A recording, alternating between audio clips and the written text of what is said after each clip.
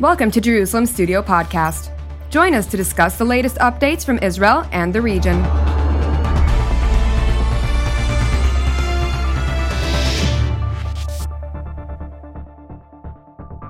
Shalom and welcome to Jerusalem Studio. Turkish President Recep Tayyip Erdogan has apparently made a strategic decision to bury the hatchet and normalize Turkey's relations with Israel. For the last several months, there have been small and symbolic signs of Erdogan's willingness to chart a new course with the Bennett government after a dozen years of tension with the one headed by Netanyahu. There were phone calls with senior Israeli officials. Erdogan praised Bennett's positive attitude, and his foreign minister, Mevlut Cavusoglu, wished his Israeli counterpart Yair Lapid a speedy recovery from a light case of COVID-19. When and how will substance follow style? To analyze it, joining us all the way from Istanbul, Turkey, is former U.S. Ambassador Matthew Bryza, who is a senior fellow at the Atlantic Council. Thank you for joining us, sir. Thank you. Honored to be with you. Indeed, absolutely. Also joining us from Central Israel is Dr. Chai Eitan Kohen-Rochak, who is a research fellow at the Jerusalem Institute for Strategy and Security, as well as the Moshe Dayan Center at Tel Aviv University. Thank you for joining us as well, sir. Thank you for having me. It's good to have you indeed. And with us here in the studio is our TV7 editor-at-large and host of Watchmen Talk, Powers in Play, and so much more, Mr. Amir Oren. Amir, give us a broader understanding on the latest state of play in Ankara-Jerusalem relations. So Erdogan has apparently already built a verbal bridge across the Mediterranean. And what we are waiting to see is who is going to step on it. Is it going to be Israeli President Herzog? He would be a natural candidate. He was the first one to exchange pleasantries with Erdogan. Is it going to be Foreign Minister Lapid? Not very likely, because he was initially cool towards the Turkish overture. And we will have to see when Prime Minister Bennett, who is really Erdogan's counterpart right now, whether he can meet with Erdogan, and whether the Israeli cabinet will at any time convene to decide what is Israel's not only Turkish policy, but East Mediterranean policy. Because obviously, for the last 20 years, since relations with Turkey have cooled, Israel has cultivated new friends. And there is a new reality energy-wise and strategy-wise, and Israel has moved from the European command to the Central Command. It doesn't really need Turkish consent for several of its military activities. So we will have to see whether the warming of atmosphere is going to be followed by some concrete moves. Indeed. And I think it's also important to highlight the fact that there's another factor in play. Azerbaijan, President Aliyev has brought up this matter of trying to seek rapprochement between Turkey and Israel, two of his closest allies, of course, in the region. And therefore, I'd like to start by asking you, Ambassador Bryza, when we're talking about Azerbaijan, a country that you were the ambassador of the United States to, it is a country that really sees the benefit of seeing Turkey and Israel reproach to one another. Do you really see this as a viable reality, however, with regard to recent years being quite stringent when we're talking about the political front, at least? Well, I certainly believe there's a sincere desire by President Aliyev to play that role of brokering rapprochement between Israel and Turkey. And that's absolutely rational from Azerbaijan's perspective for two reasons. One, Israel buys most of its oil from Azerbaijan through the Baku-Tbilisi-Ceyhan oil pipeline. So that's a pipeline that we know goes from the Caspian Sea in the city of Baku to Tbilisi, Georgia, then into Turkey to the city of Ceyhan on the Caspian. So there's an underlying strategic economic tie binding Azerbaijan to Turkey and Israel. But then, of course, there's the issue of the 44-day war between September and November of 2020, when Azerbaijan's two most important partners by far were Turkey and Israel in terms of drone technology, both countries' drones, meaning both Turkey's and Israel's, as well as Turkey's innovative tactics that allowed for really a breathtakingly quick and decisive offensive by the Azerbaijani forces to destroy advanced weapons that are Russian weaponry, basically, that were in Armenia's arsenals. So there's a reason for Azerbaijan to want to bring the countries together. Turkey has gone through a big geopolitical shift since the end of the Trump administration and the Abraham Accords. Turkey saw the writing on the wall. It saw that there could be a big shift then away from Washington's high-pressure tactics on Iran, but also new openings to Saudi Arabia and Egypt, and why not Israel, I think, was the view in Turkey. And finally, I think Turkey wants to de-isolate itself in the Eastern Mediterranean on energy issues. So from the Azerbaijan side and the Turkey side, there is a sincere desire to move forward. The question is, as we were just hearing, what is the situation in Israel? How realistic are Israeli coalition politics to want to embrace that opening? And I defer to my Israeli colleagues on this panel who know infinitely more than I about that. Indeed. Dr. Konyan Orochak, your take? Well, I also agree with Mr. Braiza that Azerbaijan can act as a mediator between Israel and Turkey.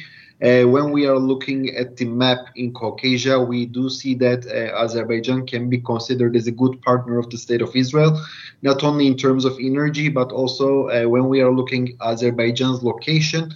We see that it's crucial for the state of Israel because of its proximity to Iran.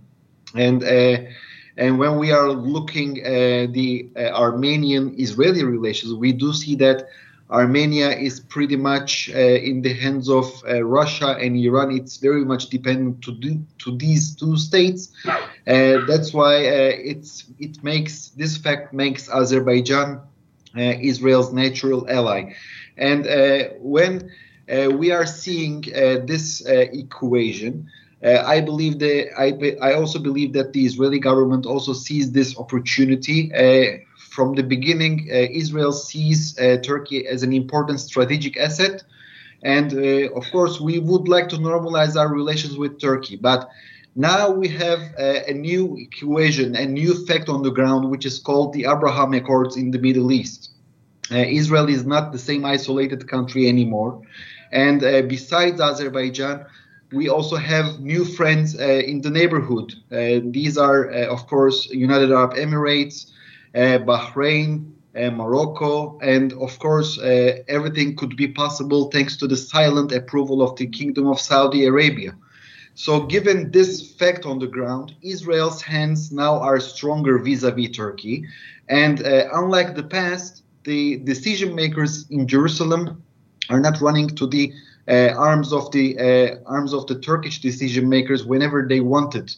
So now, in the current circumstances, Israel is interested in a genuine normalization with Turkey, which basically pushes Turkey to take very significant decisions. And from my perspective, the first and the foremost is that Turkey should basically keep itself distant from the Hamas terrorist organization. In this regard, Israel cannot make any concessions on that matter, and I believe Azerbaijan will be an important actor in order to persuade the Turkish decision makers to see the broader picture. This will be also a win-win situation for the Turks and Azeris.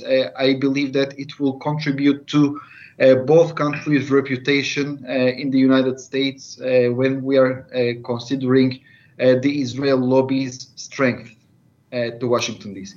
Indeed. Mr. Oren, I'd like to quote a former Israeli prime minister and defense minister, if you will, and IDF chief of general staff, Mr. Ehud Barak, who said one thing about Israel being a villa in the jungle. And the second thing, it's better to be wise than right. Where does Israel stand in this situation? Because obviously, when we're talking about being right or wanting a genuine relationship where the feelings are still hurt, but we want the other side to make that special overture of asking for forgiveness, is this now a place in which the Middle East, which is tumultuous as it is, with the Islamic Republic being cited correctly as a destabilizing factor, not only for Israel and not only for Israeli interests in the region, but also those of Turkey, which also regards Tehran and the Islamic Republic in particular as quite a challenge? Is this a time to be picky about how we play geopolitics in this region? The founding fathers of Israel had some fond and some not so fond memories of the Ottoman legacy. And of course, Ben-Gurion and Sharet and Ben-Zvi and others went to Istanbul to study, and Ben-Gurion actually hoped to become a member of parliament and the minister representing the Jewish community. And even later, they considered Turkey a regional power and admired Ataturk. Now, this is long gone. And after the Israeli independence, Israel's main strategic interest with Turkey was a pincer movement against Syria. Syria being a common enemy and a common neighbor. Now, right now, the interests are different. And while Israel would like to have cordial relations with Turkey, it is true, as Hayatan said, that Hamas is the wild card. And this is because if there is a flare-up in Gaza, it is not so certain that Turkey can just look aside. It is beholden ideologically to the Muslim Brotherhood in Egypt, of which Hamas is an offshoot, and the deterioration in Turkish-Israeli relations really started in late 2008 and early 2009 after Operation Cast Lead in Gaza and the Gladstone report. So if there is a period of lull in the Israeli-Hamas relations, fine. If Israel invests in the welfare of the population in Gaza, even better. But if there is another periodic clash between Israel and Hamas, what we talked about up to now may be spoiled again. Indeed. Dr. Breiza? Hamas is important for the ruling AKP, the political party here in Turkey. And when I was, I had the honor to oversee U.S.-Turkey relations during my last 4 years in Washington at the State Department. And that was a sore point in U.S.-Turkey relations as well. And no matter how much we argue that Hamas is a terrorist organization and that hosting meetings in Turkey of the Hamas leadership, whether it's the militant arm, the militarized arm or not, is a huge problem for U.S.-Turkey relations. But it didn't matter. And so, there are, I think from Turkey's perspective, the government and certainly the president is looking for more of a transactional relationship at this point with Israel. All of those problems of being a supporter of or partner of Hamas and a supporter of the Muslim Brotherhood, those run deep. Those run deeply. Now, I wouldn't say that this Turkish government is as Islamist in its objectives as earlier. I think this government has evolved and its leaders have evolved over the course of the past 20 years and become much more pragmatic and much more concerned about power, raw power, hanging on to it, and more traditional foreign policy with, good relations with Turkic peoples in Central Asia and the Caucasus, replacing the neo-Ottomanism that we were hearing about at the beginning of this government's rule, especially when Ahmet Davutoğlu was the foreign minister and then prime minister. Nonetheless, so Turkey is looking for more of a transactional relationship. So I think Erdogan is thinking, even after the Mavi Marmara incident in 2010, in June of 2010, when there was a raid, as we all know, on the Turkish ship, the Mavi Marmara, that was trying to break into Gaza, basically. Even after that, Turkish-Israeli trade blossomed and increased twofold, even threefold. So I think Erdogan is thinking, let's get back on track with economic relations. I think he believes that the most logical export route for gas from Leviathan is Turkey, because Turkey has the largest natural gas market in this region, meaning not just the Middle East, but Southeast Europe.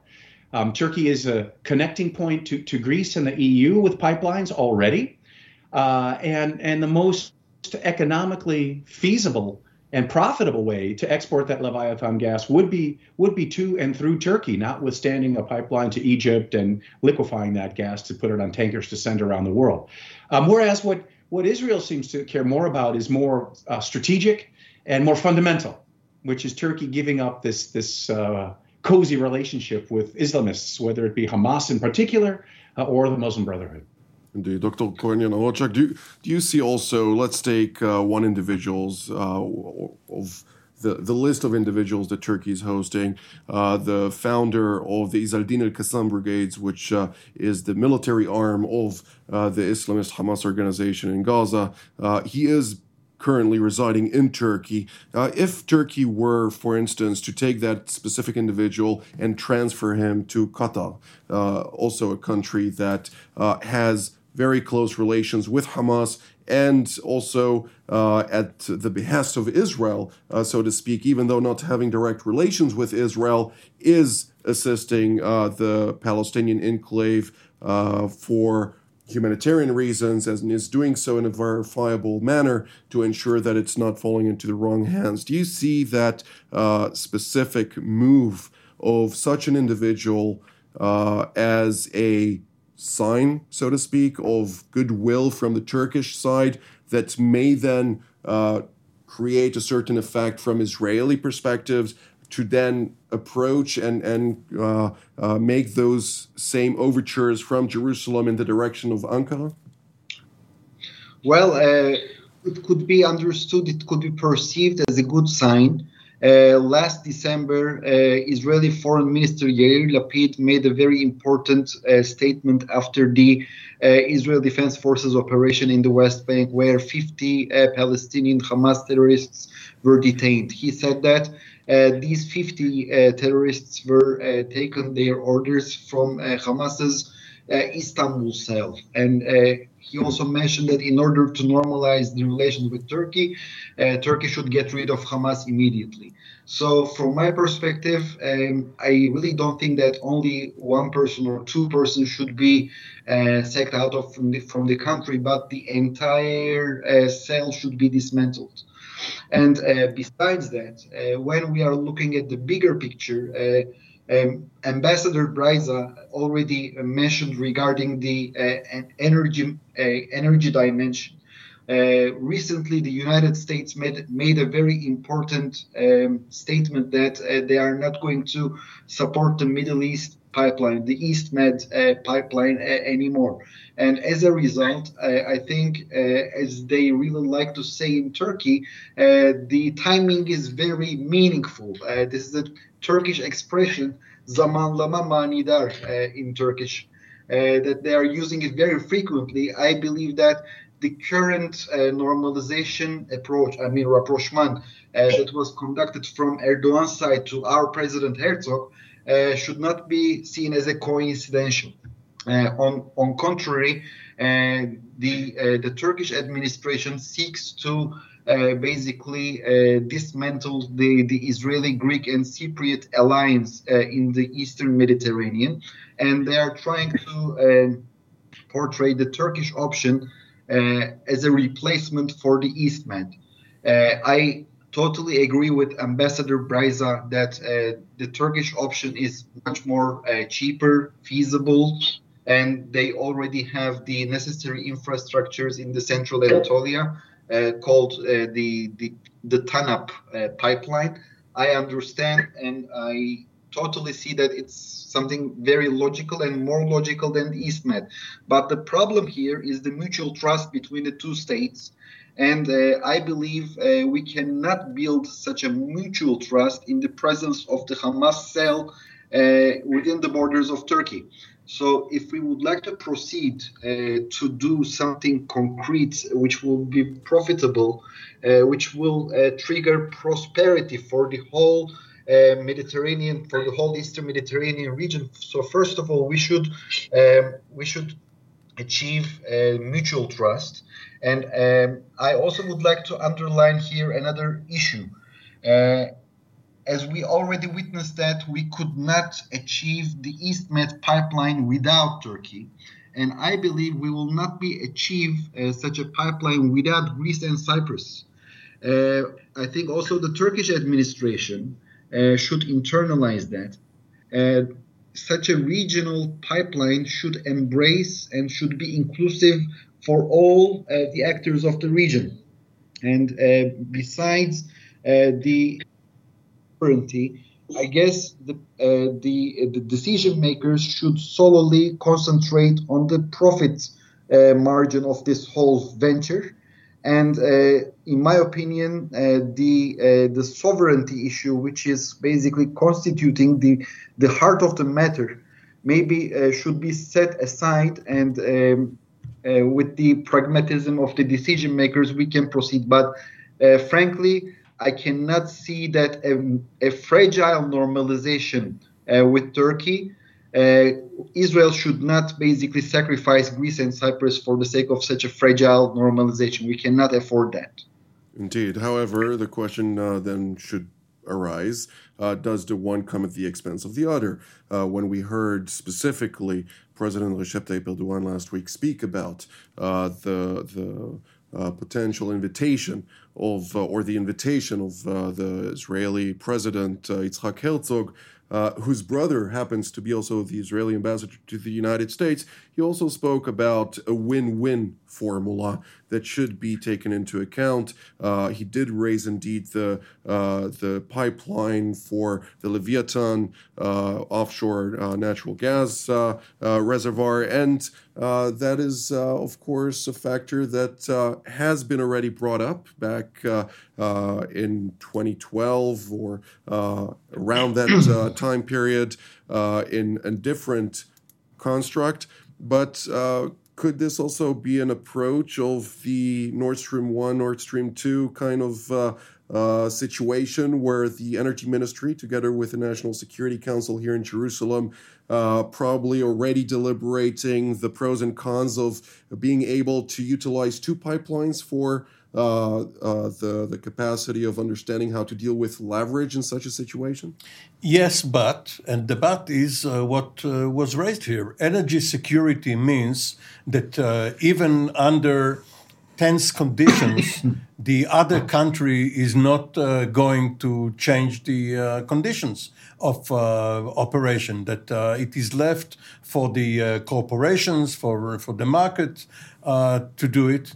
The American, of course, objection to Nord Stream and part of the tension with Germany over it is that nobody in Washington wants to give Russia a hand on the valve because in peacetime there is no problem. But if you can stop the flow of energy, then it's another matter. Now, Israel and Turkey do have one thing in common. Both of these countries...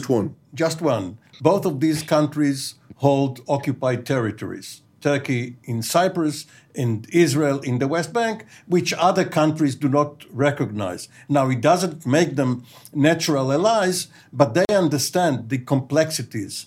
And in 1994, the Israeli Air Force started deploying to Turkey in order to train in unfamiliar terrain and over long ranges.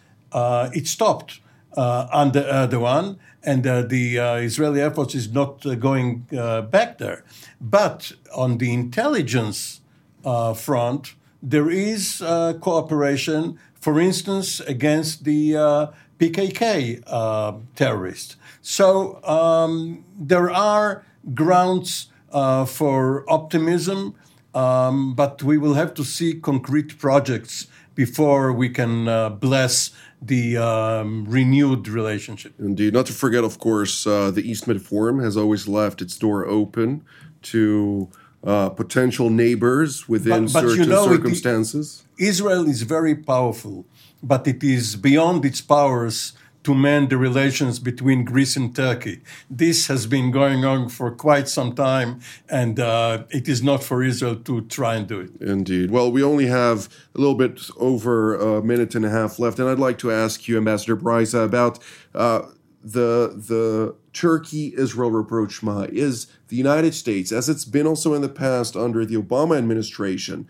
the factor that would ultimately bring about the rapprochement between the two countries? Not yet. Right now, the Turkish brand, the Turkish government's brand, and even President Erdogan's personal brand is toxic in Washington. President Erdogan, is often lumped into the same category as Vladimir Putin or Xi Jinping or Viktor Orban as an authoritarian leader who's rolling back democratic transformation and is pursuing unorthodox economic policies. So that's a situation that Erdogan wants to extract himself from, and things are getting better in U.S.-Turkey relations or Turkey-U.S. relations, but still the conventional wisdom in Washington, and I think in the Democratic Party's political circles, is that Turkey is still, it's not clear how reliable Turkey is as an ally. There's a perception, or I would say a misperception, that Turkey is somehow closer to Russia than to NATO, when in fact Turkey is the only NATO member state that has confronted, fought, and killed Russian troops on the battlefield, both in northwest Syria, in Idlib, and in Libya during the course of the last year and a half. So Washington is not going to be the driver of that process of rapprochement between Israel and Turkey yet, but it may. It may if relations continue to evolve between Turkey and Israel on their own. Well, this is all the time that we have for today, unfortunately, and this is a topic that we'll have to revisit in the near future. But I'd like to thank Ambassador Breiza and Dr. Konya Narotchak, as well as Mr. Amir Oren. And I'd like to thank our viewers as well, and we will see you next time.